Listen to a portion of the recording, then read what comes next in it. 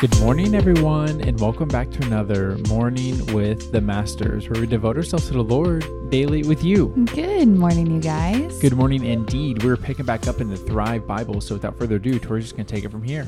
Yes, y'all. Today's devotional is titled Adoration, and the verse is 1 Chronicles 29:11, and it says this: Yours, O Lord, is the greatness, the power, the glory, the victory, and the majesty.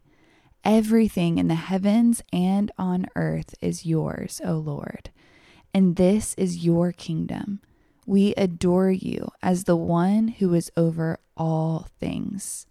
The love letter from God says, Beloved child, I created all that you see and everything your eyes embrace.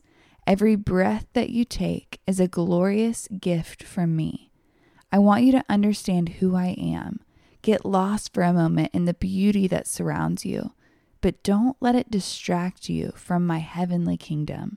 I love it when you enjoy creation, but if you hold too tightly to created things, you will miss out on the journey of faith. Remember that what's around you will go away, but what's above you will last forever. Live through this day with deep adoration of me. Love your Heavenly Father. The reflection says, we are prone to forgetting that everything on heaven and earth not only belongs to the Lord, but was also created by Him. It's dangerous to think that anything we have done is really ours, and it's even more dangerous to hold to it tighter than to the one who gave it to us in the first place. The Treasure of Truth says, what surrounds us will go away. What's above us in heaven will last forever. Yeah, this is a great reminder.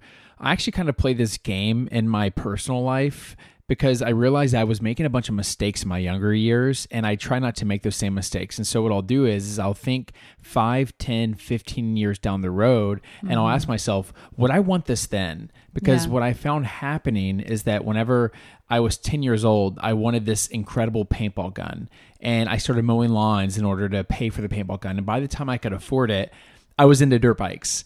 And then I shifted gears metaphorically, and I was like, okay, now I'm going to try to save up to try to get a dirt bike. And by the time I could afford one, I was in college and I wanted a car. Yeah. And then, and it just kept happening where every time I got to a place where I could get the thing I wanted, I no longer wanted it. Yeah. And now as a husband and a father, I think to myself, okay, where do I want to be with my family whenever I'm 50, 60, and 70? And how can I start walking towards those things?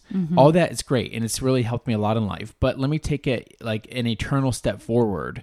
How do I have an eternal perspective on my life and not stress about the things that worldly Chad wants to stress about? How do I stop loving the things in the world that eternal Chad, from an eternal perspective, would be like, bro, what are you doing? Hey, that thing's not that great. It's not that important. That thing will wither. That thing will rust. That thing will moth. That thing won't stand the test of time. Yeah. But God's love for you will, and you get to enjoy Him forever. So why are you exchanging time you could be spending with your eternal Father for this piece of metal or this phone or this thing?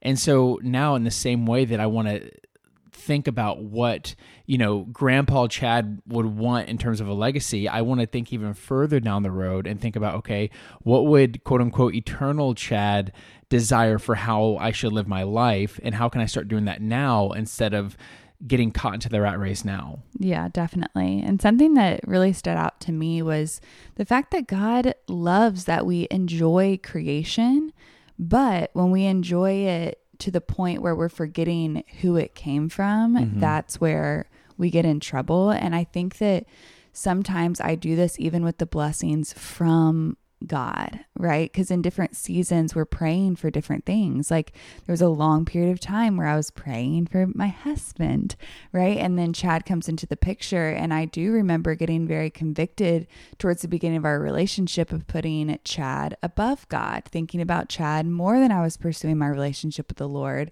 and the Lord convicting me of that. And in this season with baby Micah, it's like, okay, this child is God's child before he is our child. And so I just think it's really important when we receive blessings from the Lord that we remember that these blessings are from the Lord and they belong to him before they belong to us.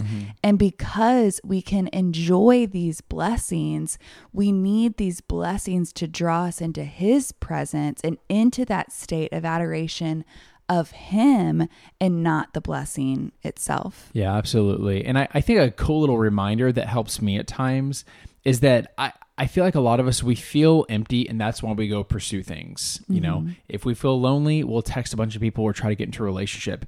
If we don't feel admired, we'll try to achieve cool things or get a cool job or get into a great school. Like, we're always trying to fill different holes in our life. That makes sense. But if you take a second and fully realize that you're not playing from behind, you currently have no lack, even though the world may make you feel like you have lack, but you don't, because you have everything you need in Christ. And anything on top of that is just a plus. That's all it is just a plus. But we have everything we need in Christ alone. And instead of thinking, okay, now I need to get this job and get this spouse and get this car and get this house, and then I'll start to add things where I feel like I'm full and complete. No, you already are complete by Christ. Yeah. You ready to pray sign out? I am. Dear Heavenly Father, Lord, today as we come into your presence, we just want to adore you.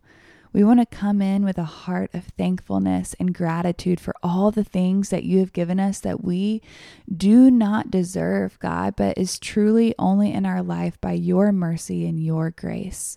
Lord, would you open our eyes to the ways that you have blessed us that we haven't even recognized today. And Lord, would you convict us for the things that are blessings that we've made into idols or have created a burden? God, would you just remind us who you are, what you've given us, and ignite that heart of gratitude that we should walk in daily. We pray these things in Jesus' name. Amen. Amen, God. Amen, God. Amen, y'all. Now is that perfect time to break out the worship music, break out the journal, and continue pressing to the Lord. Yes, and y'all don't forget that you are God's masterpiece. And don't forget that we love you. We love you guys, and we'll be talking to you tomorrow. Sayonara.